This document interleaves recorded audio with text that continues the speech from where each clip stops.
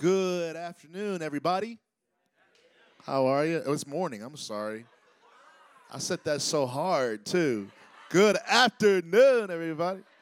Definitely not. Y'all are nice to me. You're like, good afternoon. Sorry.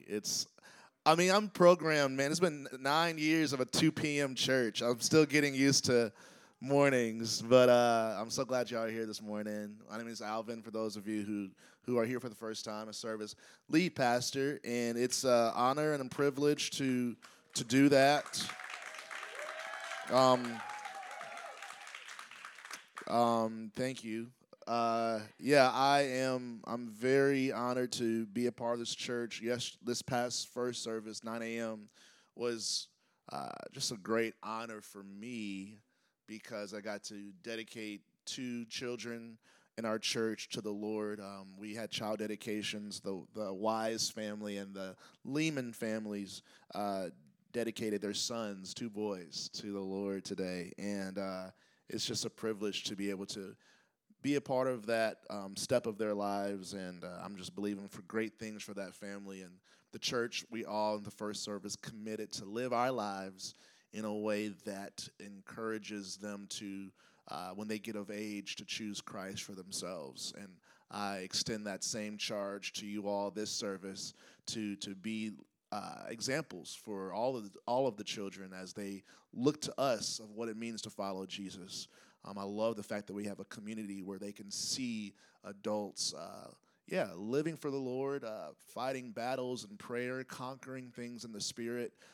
My prayer is that the kids see a bunch of warriors in us, and it inspires them to be warriors when they fight their own battles as adults. So I just loved it. It was great. I also wanted to make sure we took a little time to pray. Obviously, the Bible calls us to pray at all times.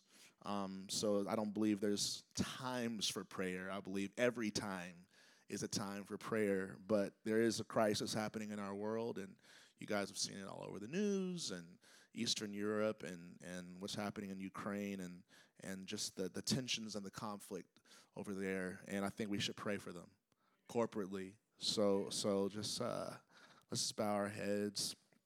Father, we come to you with thanksgiving. We come to you with praise because you are God. You are good. You are sovereign. You are faithful. Lord, you have all power. You have all authority.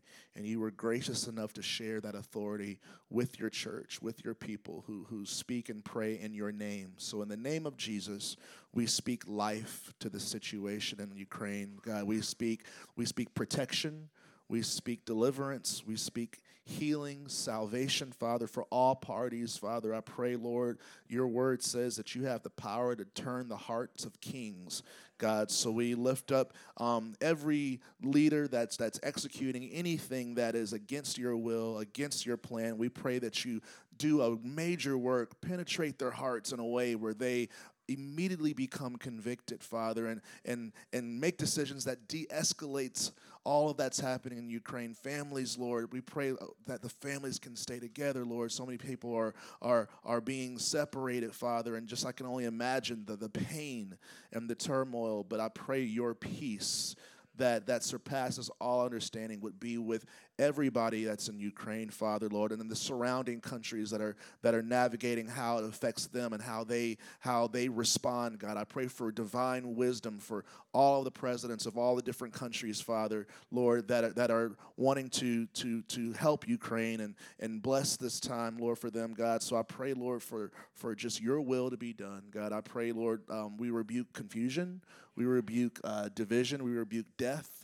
We rebuke anything that the enemy is trying to do, Lord, because your word says, Lord, that we wrestle not against flesh and blood, but against principalities and rulers and spiritual wickedness in high places, God. So we pray in the Spirit right now, and by the Spirit, Lord, we bind any enemy in the spirit realm that's trying to wreak havoc on the world that you've made, God. So we thank you in advance for victory. We pray, Lord, for peace. We pray for everything to de-escalate, Lord, so that there can be peace and there can be protection, Lord, for Ukraine. In the name of Jesus we pray. Amen. Amen.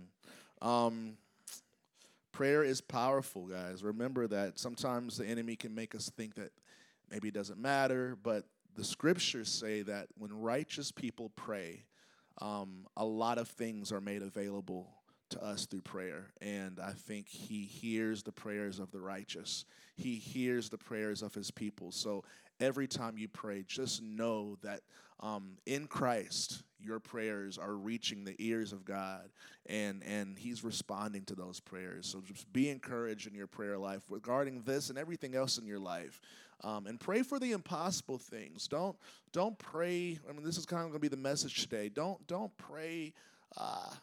Things based off what you believe is possible with your own understanding, because the Lord surpasses our understanding. So when you pray, pray the impossible. Let your prayers be radical, and it can open the door for the Lord to do things that He can do. He really can do impossible things. So I am encouraged, and I just wanted us to open up the prayer, lifting up our brothers and sisters and the church over there. And I'm just expecting God to show Himself strong throughout all this, no matter how bad it looks. It's hard to read the Bible and not still see the possibility of amazing things happening and things turning around. There's so many epic accounts of God showing Himself in the 11th hour, right when you just feel like there's no hope. There's just so many stories of that, and we have to keep those stories close to our heart, because that's the same God of today. The same God that's in us is the same God that let the walls of Jericho come down through shouting. He's the same God that parted the Red Sea when Moses lifted his staff. He's the same God. So let's treat Him like that. Let's pray to Him like He's the same God of the Bible, because He is. Let's just keep our faith up, and let's get into the message. We are in a series I'm enjoying a lot, but before we get into it, let's do our pre-word declaration. Everybody here, everybody at home, hi, everybody who's watching online. Let's say this together, even if you're by yourself. Say, the Word of God is the bread of life. May my heart conceive it and my life achieve it. In the name of Jesus, amen. Praise God. So the theme for the year, withstanding the wind. Withstanding the wind is the theme for 2022 at Nashville Life. And it's inspired from a passage in Matthew chapter 3, verse 12. We've been reading this every week, but I want this to stay on our minds because I believe it's very relevant to the year that we're in, the year that we're about to have. John the Baptist is the one speaking in this passage, and he's talking about Jesus. And he says his winnowing fan is in his hand, and he will thoroughly clean out his threshing floor and gather his wheat into the barn. But he will burn up the chaff with unquenchable fire. So if you're anything like me and don't have a lot of experience and knowledge in ancient harvesting wheat techniques, you had to really learn what this meant. And I was researching, and winnowing is a process when you're harvesting wheat, and it's a separation process, and it involves using the wind to separate the wheat, the part that we eat, from the chaff, the part that we don't eat. And when the winds come, it blows away the chaff, because chaff is very loose, it's very light, and the slightest of wind can cause it to blow away. But the wheat is able to withstand the wind. It has a weight to it that though it's challenged by the wind, it's not blown away. And when I say blown away, this is a metaphor for the church and what the Lord is doing on the earth, what Jesus is doing as He's preparing the church, as He's preparing this harvest for His return. And the Bible, it's one of the saddest prophecies, but the Bible says that in the last days there's going to be a great falling away, which means people who are in the faith, people who believe in Jesus. There's going to come a time where many people, for whatever reason, are going to decide to abandon the faith and to leave the faith and to place their faith and their belief elsewhere than Jesus. And it's important for us to not be afraid of this, but to be vigilant, to be aware of this, to be prepared for this, so that we don't get caught up in that same wind, right?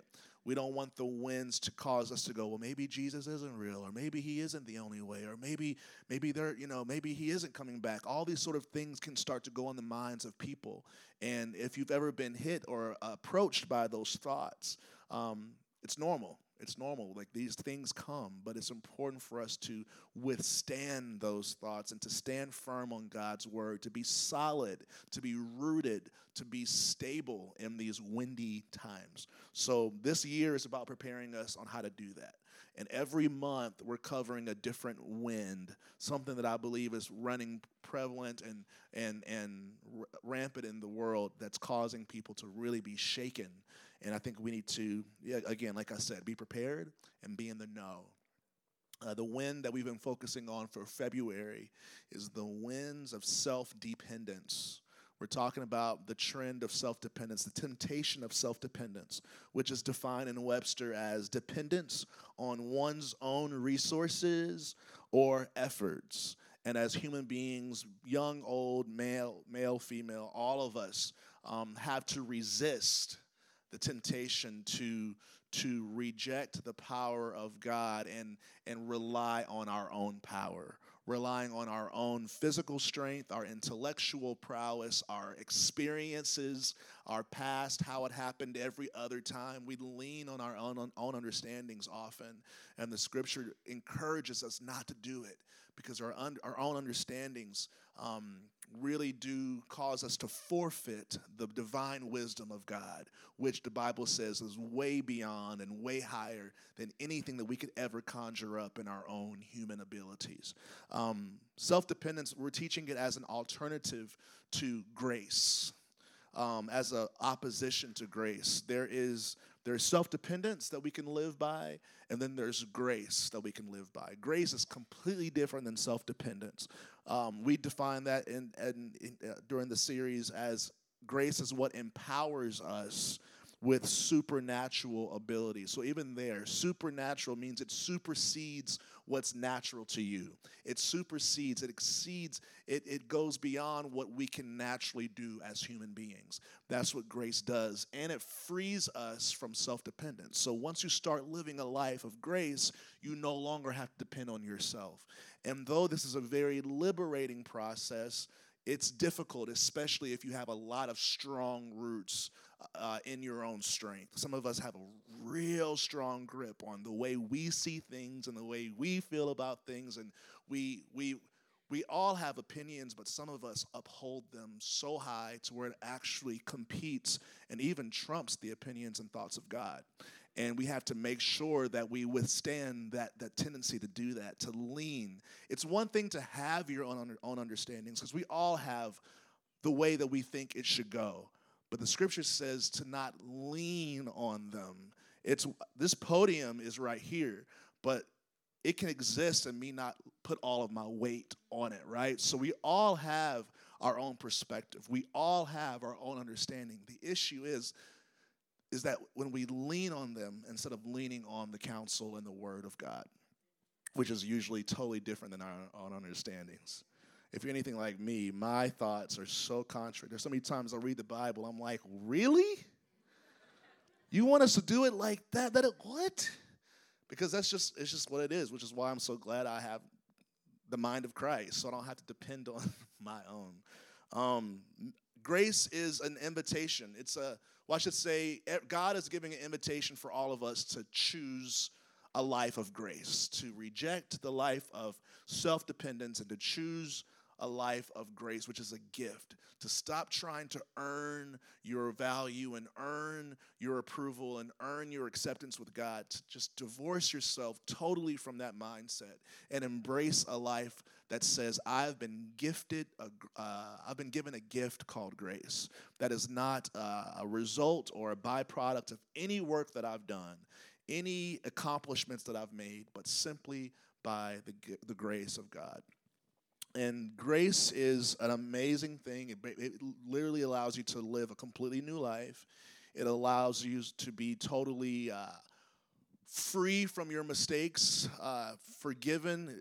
Grace includes mercy. Grace includes abilities, and it includes doors being open for you that just don't make any sense, like great opportunities, great favor, great character. Grace just it's the best. And you would think that it would be a no-brainer to leave a life that I can build for myself and choose a life built by God, because God's work is much better than anything that any human being could do.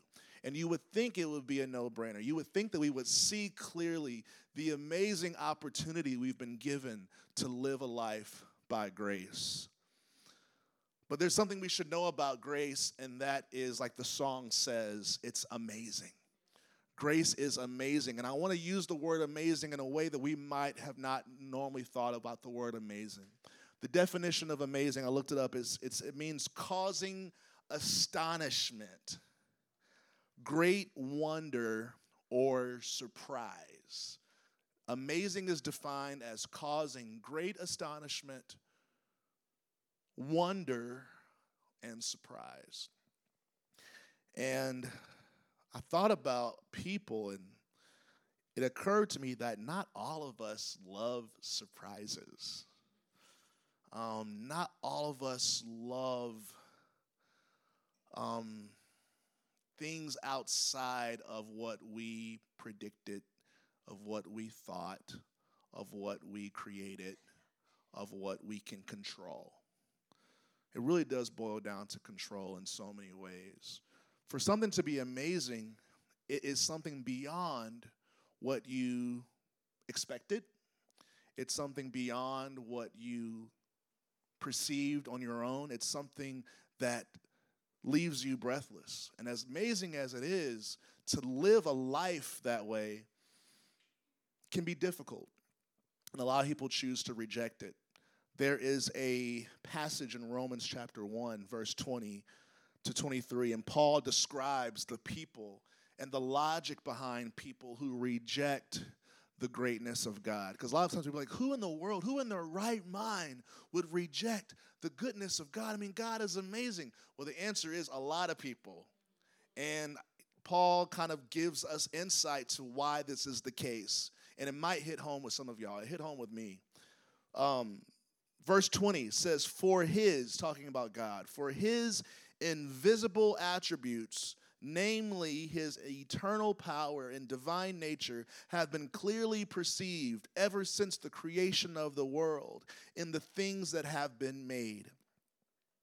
So they are without excuse. So this is a very bold statement. Paul is saying that everybody has witnessed and seen the glory of God.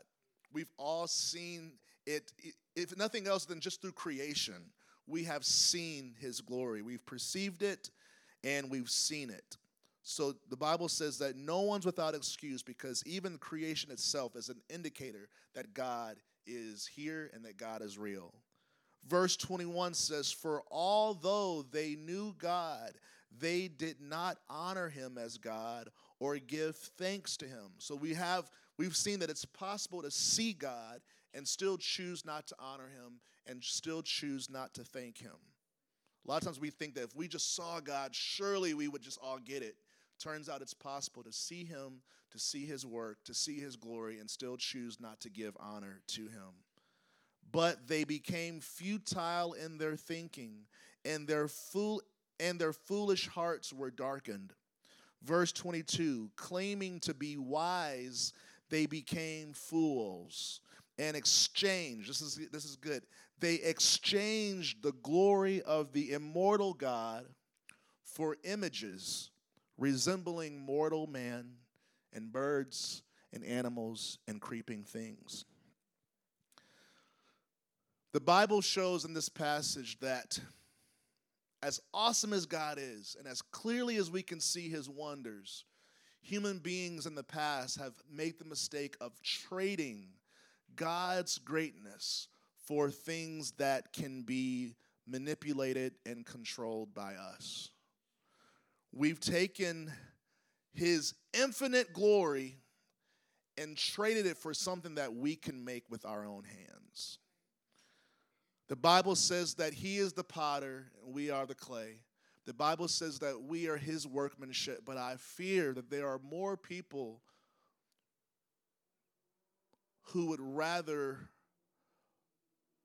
mold their God instead of being molded by God.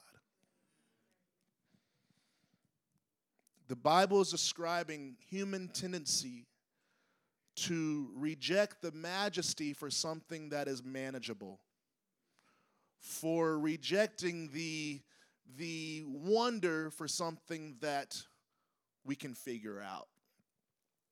And it's such an unfortunate decision to make, because in exchange, we end up choosing control and things within the realm of what we can understand than signing up and walking in the amazing grace. My fear sometimes is that God's grace isn't all that amazing to a lot of us.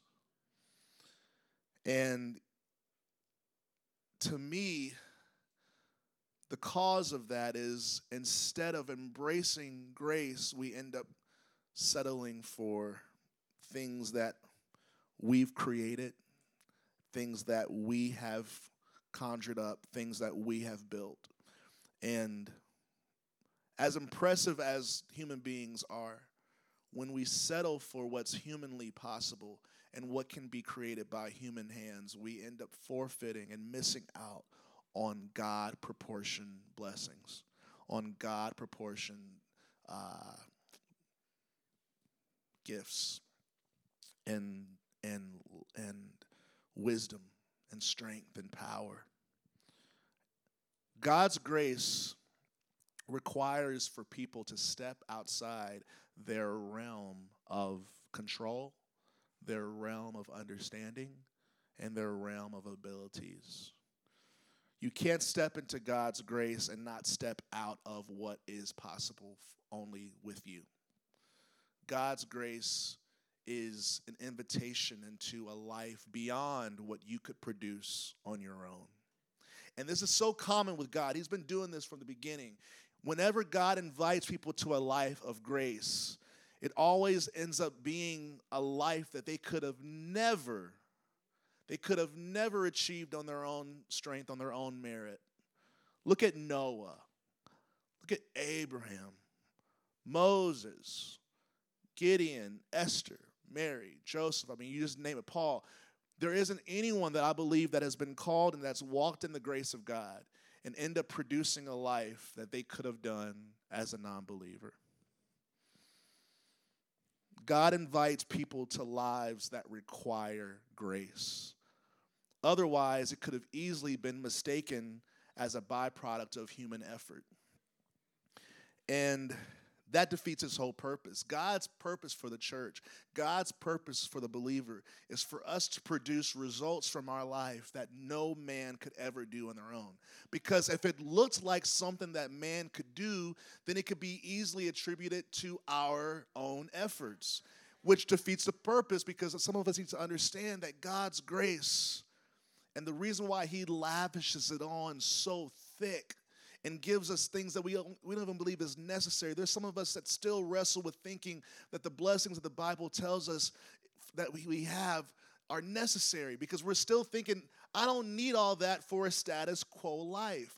But maybe God is not calling you to a status quo life. Maybe he's calling you to a supernatural life. If more of us would actually accept the promises and calling of God that are in the Bible, we would stop saying, I don't need that stuff, to saying, Lord, I need all of it. Because the magnitude of God's purpose on your life is so beyond what's humanly possible that you would be a fool to reject all of the grace that he's lavishing on your life. And if you want to know the motive behind why he's caking all this grace and this favor and this supernatural power and this faith to move mountains, all the stuff that you read in the Bible, the reason why he has it is actually not even for you. The reason why he's given it to you, it's for you, but it's not really for you. The Bible says that it is for his name's sake. I think you guys need to be either introduced or reminded to an objective and agenda that God has that sometimes we forget about.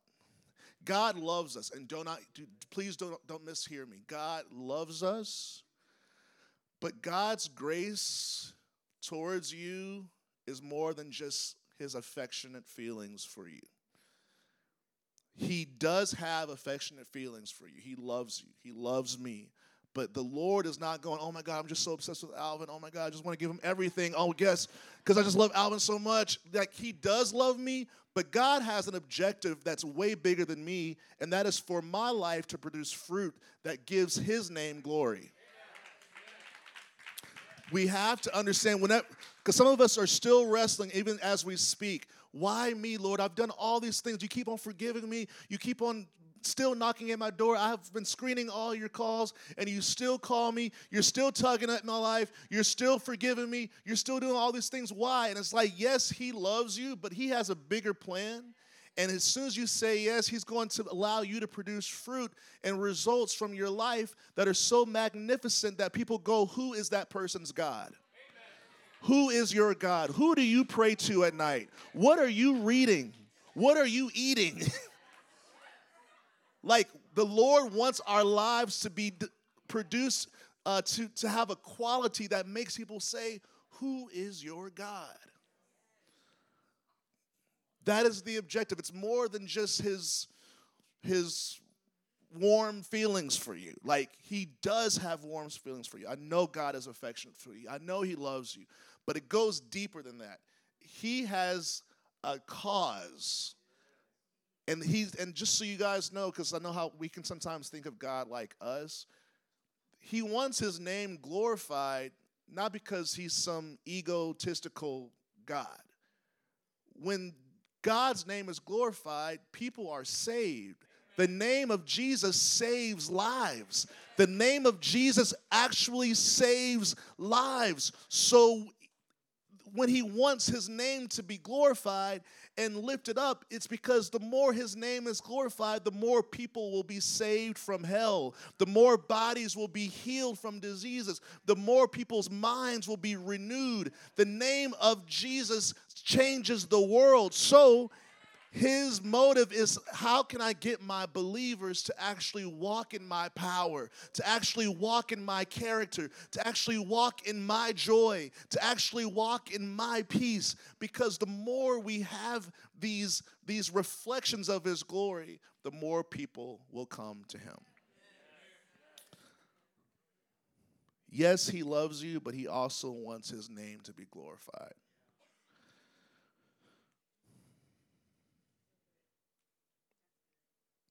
It's a great honor, but it's a great responsibility to represent the name of Jesus, to be a reflection of his glory.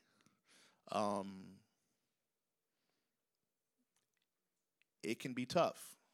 In fact, it can be completely painful, because the process of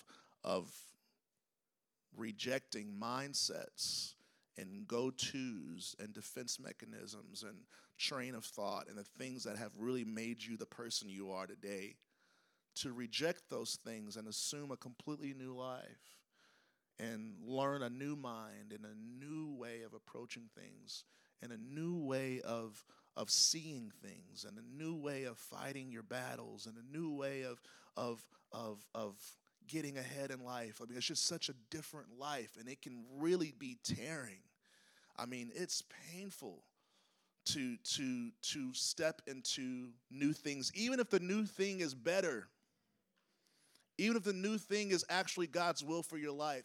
It's painful breaking old habits. It's painful turning to a new way, even if it's the way you want. The Israelites wanted to get out of Egypt, but the pain was so strong because they were just so used to living a different way that the pain got so strong where they were actually choosing to go back. That's why I know I'm talking to the right people here. I already know what I'm talking about. Like, human beings, we will choose comfort over promise and freedom. Some of us can just we'll actually stay in slavery simply because we can control it. We can understand it. At least I know what tomorrow is going to look like. At least I know how to do this. This God stuff, this destiny stuff, I know it's good. I know it's way better than the mess that I'm in, but it's so different. This grace thing, I'm so used to proving myself and paying for what I have and attributing everything I do to what I was able to live a life where I have to reject all that and say I'm living by a gift. I know it sounds good, but it's so different. Paul was at a point of pain. Apostle Paul, he was walking in the grace of God, and he was experiencing pain. It was a thorn in his flesh, and he was pleading with God to remove it because it was getting tough. And the Lord responded this way in 2 Corinthians 12:10. He said to me, "My grace is sufficient for you, for my strength is made perfect in weakness." And that word weakness, that's where the pain's at. Those moments of pain, that's when human beings are reaching their end. They're reaching their breaking point where their strength ends. And I could get emotional right now because in the past 10 years of ministry, it saddens me to say how many people I've seen reach that place of weakness, reach that pain, and instead of seeing it as a threshold into God's strength, they take it as their cue to quit.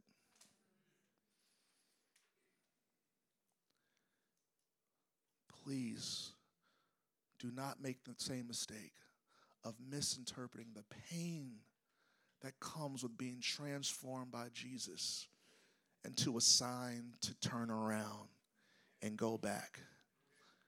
We must look at the word and see at the very end, verse 10, he says, "Therefore I take pleasures in my infirmities and reproaches and needs and persecution in distresses for Christ's sake. And this is why we press through. For when I am weak, then I am strong." And there's so many people who misinterpret that threshold. They're at that breaking point of their last straw, their last ability to do what they used to do and be confident in their own way. And they freak out and go, "Oh no, oh God, oh my God, abort, abort, abort, abort, abort, abort. Oh, that was close. I'm finally back in my own strength. I'm finally back in what I know. Oh, for a second there, I was about to step into God's supernatural life for me. Wow. Oh, for a second there, I was actually about to be changed. Wow. For a second there, I was about to be transformed." And I see it happen. So we get there, and I'm like, yes, yes, yes. I'm sorry, I got my guys here. I love them, but I've had conversations with my disciples, OGs, Rob, Josh Wright. There have been times I've been on the phone with them, and they're right here, these mighty guys. And there's been times, y'all, these are some warriors, man. They've had, when I tell you how many thresholds they've been through where it was total pain. And they would call me, and Rob was like, "This sucks. I hate this." And then I'd be on the other end. He goes, "Are you laughing?" And hear me out. I'm not laughing that he's in pain. But there was joy because I know where he was at. He was at the threshold. So I was like, so while he's literally hating his life, I'm going, hallelujah, because the Bible says you can't even follow him until you start to hate your life. The Bible says you can't even start the process until you die. So when we're at that place of death and we want to quit, I'm going, I hear you. But inside I'm going, it's coming, it's coming. And I've watched both of these guys experience that season after season. And I've seen where other guys say, I can't do this. This was a mistake. I don't even know if the Bible is real anyway. They've pressed through, and I've seen them grow so much muscle in the spirit. And I've seen transformation. I mean, they are so different than when they first came. And I loved y'all when y'all first came here, but they are so different. And that didn't come by just a cruise ship. They had to press to gain the maturity and the sustainability and the longevity that they've won in Christ. So I just want to honor you both for those calls on the phone with me.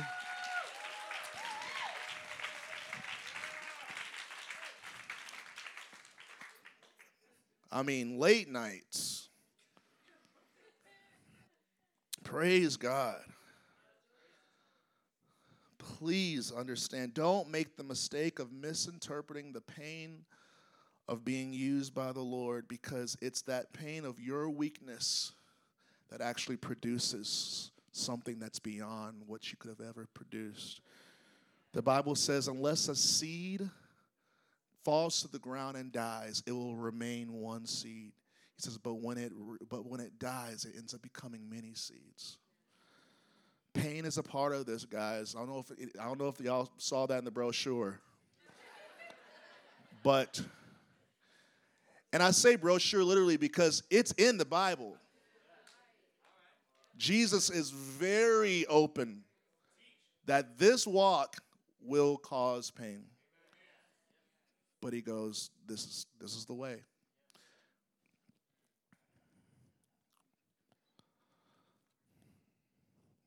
I got off topic. Not topic, but notes. I'm just going to wrap up because, oh my gosh. Oh my gosh. I'm going to tell y'all a story real fast, and then I'll be done. I'm going to tell you a story. One of the biggest offenses about following Jesus is how there's an all or nothing quality to it that really offends our way. We love gray. We love compromise. We love both ends. It's comforting because it's a little bit of this, a little bit of that. You're not fully committing. We love plan Bs. We love just in cases. That's just the way we've been raised. And not all of that is bad. But when it comes to faith, it's a problem. Because the Bible is death to life. Christianity is like you're dead and now you're alive. Like it's not like you're kind of alive or you're kind of dead. There is a mutually exclusive thing when it comes to living by the flesh and living by the spirit. And the Bible says the two hate each other. They don't exist well. They don't coexist. They're not friends. They can't dwell in the same place. It's either got to be the flesh or the spirit. It's either got to be codependency or God's grace. And that really messes with us sometimes. We're like, well, can't I just have a little bit? Can't I do like Friday, Saturday, Sunday grace and Monday, Tuesday, Wednesday flesh? And like we actually have these like dialogues with the Lord in our hearts. Like, can't I kind of be with you? Can I kind of give me some space? Isn't there like a middle ground that I can kind of warm up to before I really dive in? And we have these desires and it's just not there. The option is not given to us. In fact, it's called lukewarm, and the Lord says he spits that out of his mouth. He doesn't even accept it. He would actually rather you be out than kind of in.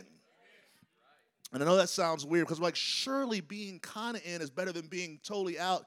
And Jesus, that's why the Bible says to not lean on our own understandings. Because our own understandings, well, it's better than nothing, right? At least I'm not totally a heathen. I'm kind of in. Jesus says, the more you're kind of in, the less need you will feel to be totally in. Which is why he goes, go ahead and be in darkness so you can appreciate the light for what it really is. And when you're ready to come into it, be in. Because this middle thing, it takes away the urgency and the passion to really give your all to Jesus. So he doesn't respect it. As much as we respect it, he doesn't respect that space. He doesn't accept it. Grace, self-dependence. Abraham and Sarah. God told Abraham and Sarah, I'm going to give you guys a miracle child. I'm going to give you guys a promise. I know you guys are old. I know you guys are well past childbearing ages for Sarah, but you guys are going to conceive a child, and he's going to give birth to a nation. And they said, okay, cool. And then they do what we do. They start thinking, how can that happen? And I'm 90-something years old, and,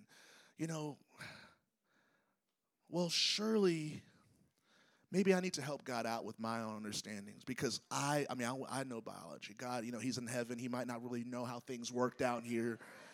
He might not really understand my personalities, my skill set. I took the assessment. I know my skill set. The last time I tried to do that, it was a disaster. So maybe I need to inform God about me, because he's in heaven. He's probably busy. That's how we think. So Sarah was like, hey, I got an idea. Let's here. I got a slave woman. She's younger. She can easily produce. So let's just you and her, have a child that way. She'll conceive the child, and it's still yours. So and you're the man of God. So again, human understanding. You're the man of God. So surely it's still going to work, because the Bible says he's man's the head, and all these, we use the scriptures to justify not obeying God and all these things. And he goes, okay, cool. So they conceive. He and Hagar conceive. And they have Ishmael. And Ishmael, though the Bible says all children are a blessing, but there's a difference between a blessing and the promise. And my fear is that too many of us are settling for blessings and forfeiting the promise. We're going, well, this is a good thing. This isn't bad. If I hear that again, guys, we have to graduate from that's not bad. How about, is it God's will?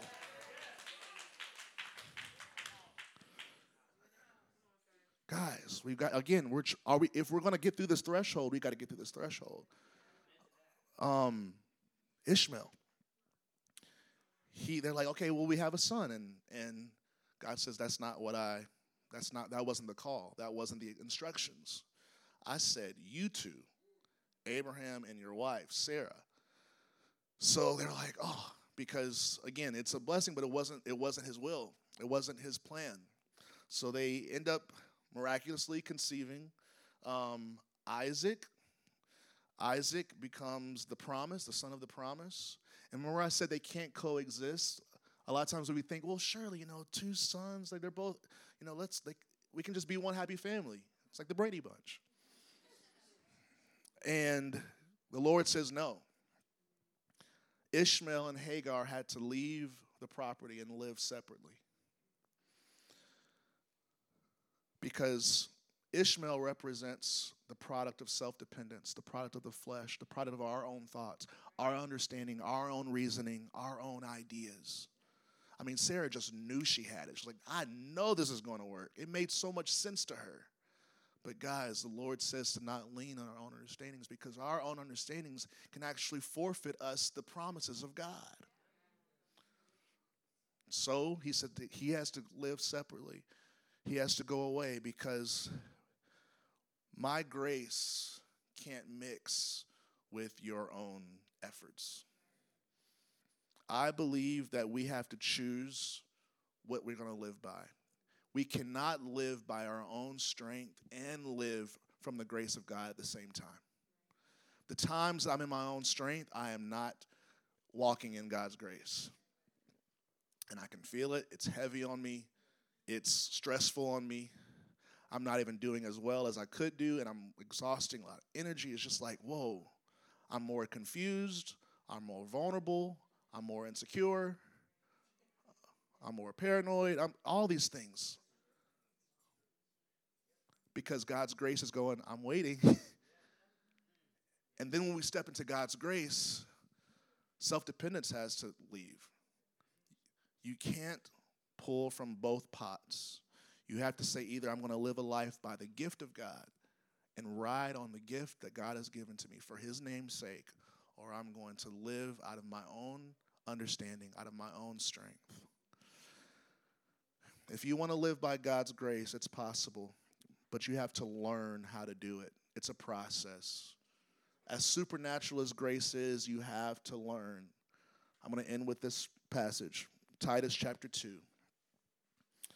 And I'm going to read the 11th through 14th verse, but my main point is verse 12. It says, "For the grace of God that brings salvation has appeared to all men, teaching us that denying ungodliness and worldly lust, we should live soberly, righteously, and godly in the present age."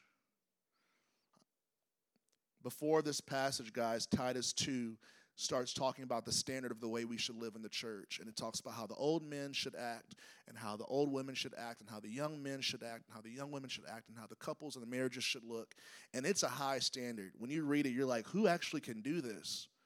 Remember, I say God's grace calls us to live outside of our own abilities. The standard is so high in Christ. The biblical standard for the church is so high, and it's purposely too high for any of us to do in our own strength. Just like the law, no one can achieve it in their own strength. He's asking for a level of holiness and a righteousness that few of us have ever experienced. However, it's still the standard. And he goes, if you want to get there, you have to let my grace take you there. You have to allow my grace to raise your standard. This one says grace teaches us. There's another definition that says grace trains us. So not only do we need to receive grace, but we need to let grace train us and teach us to constantly depend on the gift. Depend on the gift of salvation. Depend on the grace of God. Depend on the Spirit.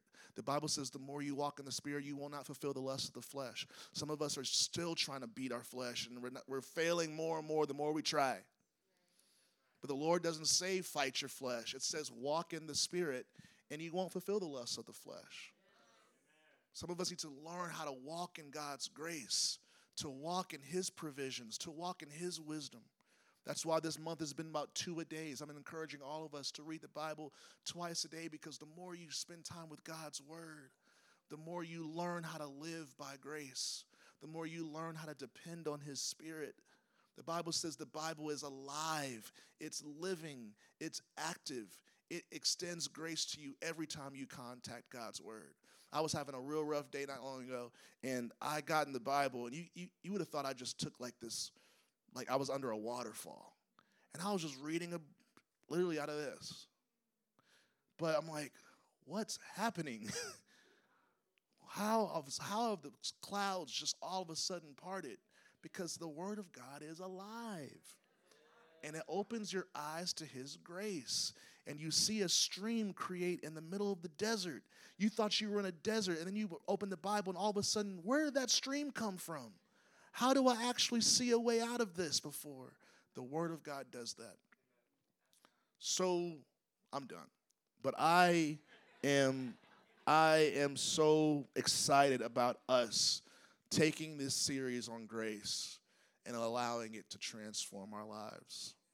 It won't always feel like a gift. You will have those times where you're going, this surely isn't the right way. Surely a loving God wouldn't allow me to feel like this. That's a real one. People let that. I thought God wants me to feel sweet. He goes, well, you'll get there, but you got to go through the threshold first. And it doesn't always feel good, but this is why the church is great. I'm going to plug life groups. They were in my life group. They had someone they could call when they felt like giving up. If you don't have those people in your life, you might miss out on the longevity that you could have. Surround yourself with saints that can say, oh, I know what this is. You're going through, opposed to, well, you know what? That's why I don't go to church. That's why, I gave up on that a long time ago, because that same thing happened to me. If those are your friends, you should not expect much. You got to have people in your life that go, I remember that valley, and that valley is going to push you into your destiny. All right, I'm going to pray. Father, we love you. We honor you. We thank you. We give you praise for your word. We give you praise for truth. We thank you for hallelujah, hallelujah, hallelujah, hallelujah. Yes, God. Yes, God. Yes, God. Yes, God. Yes, God. Hallelujah.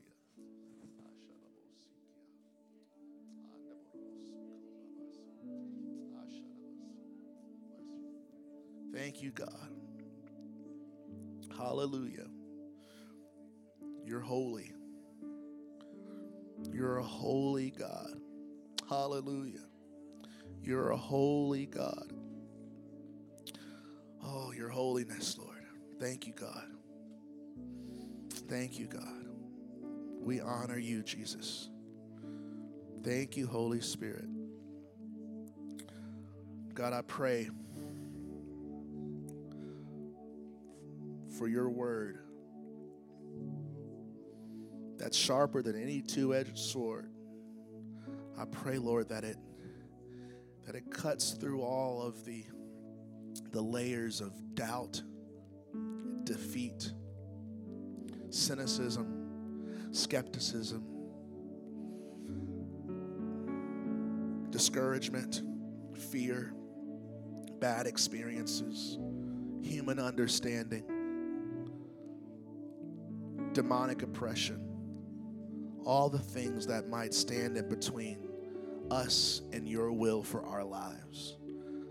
I pray that your word cuts through all of it and reaches the softest place of our heart in a way where we will respond with repentance. We will respond with changing our mind, changing our heart, to reject a life of self-dependence and to embrace a life of grace,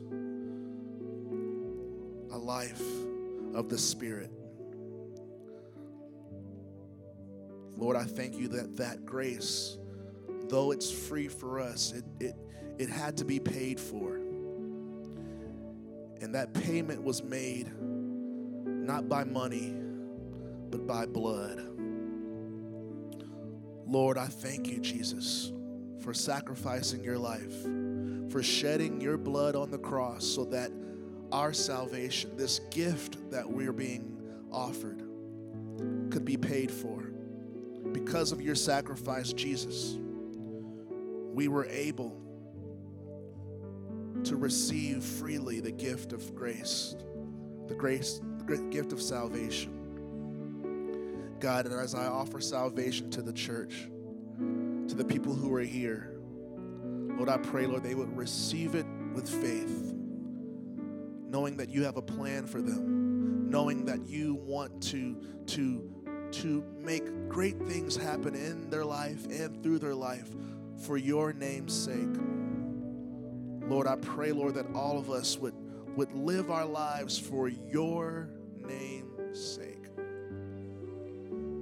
We repent for depending on our own selves, our own devices, our own understanding, and we choose to turn to you, Jesus.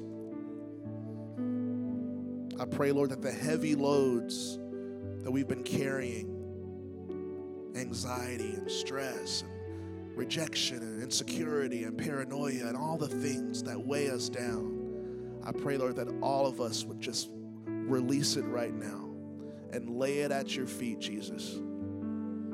They are not for us to carry anymore. Help us to walk to you, God, by believing in your Son, Jesus. Thank you, Jesus. Amen. I'm going to ask God to stand. I'm going to lead us in a prayer. If you're ready to receive the Lord, I'm going to lead you through a simple prayer, and everyone can say it together. That way we're all hearing the church support us.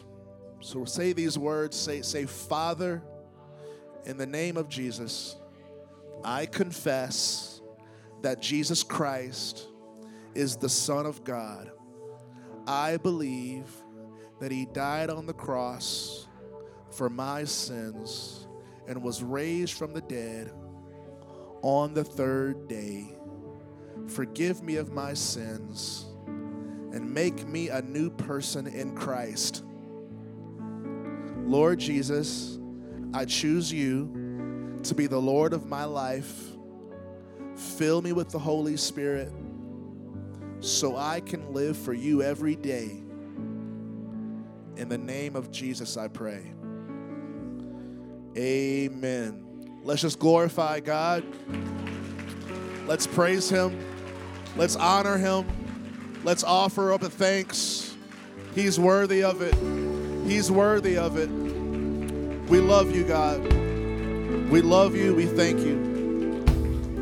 I'm going to ask for the prayer team to just get in position, the two that are praying for us today.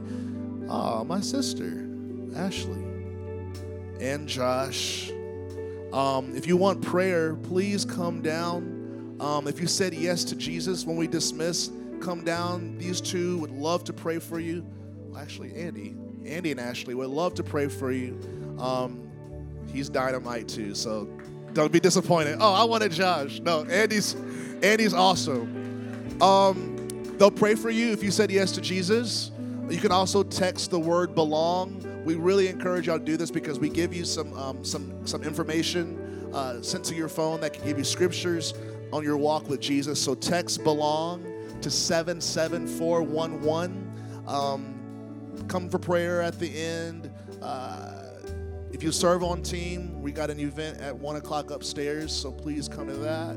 And if you wanted to give, thank you in advance. You can give online via your phone, or you can give a physical offering, but with the finance team that's in the back, they'll be happy to take your offering that you give. We appreciate anything. So bless you for that. And I'm going to pray and dismiss us.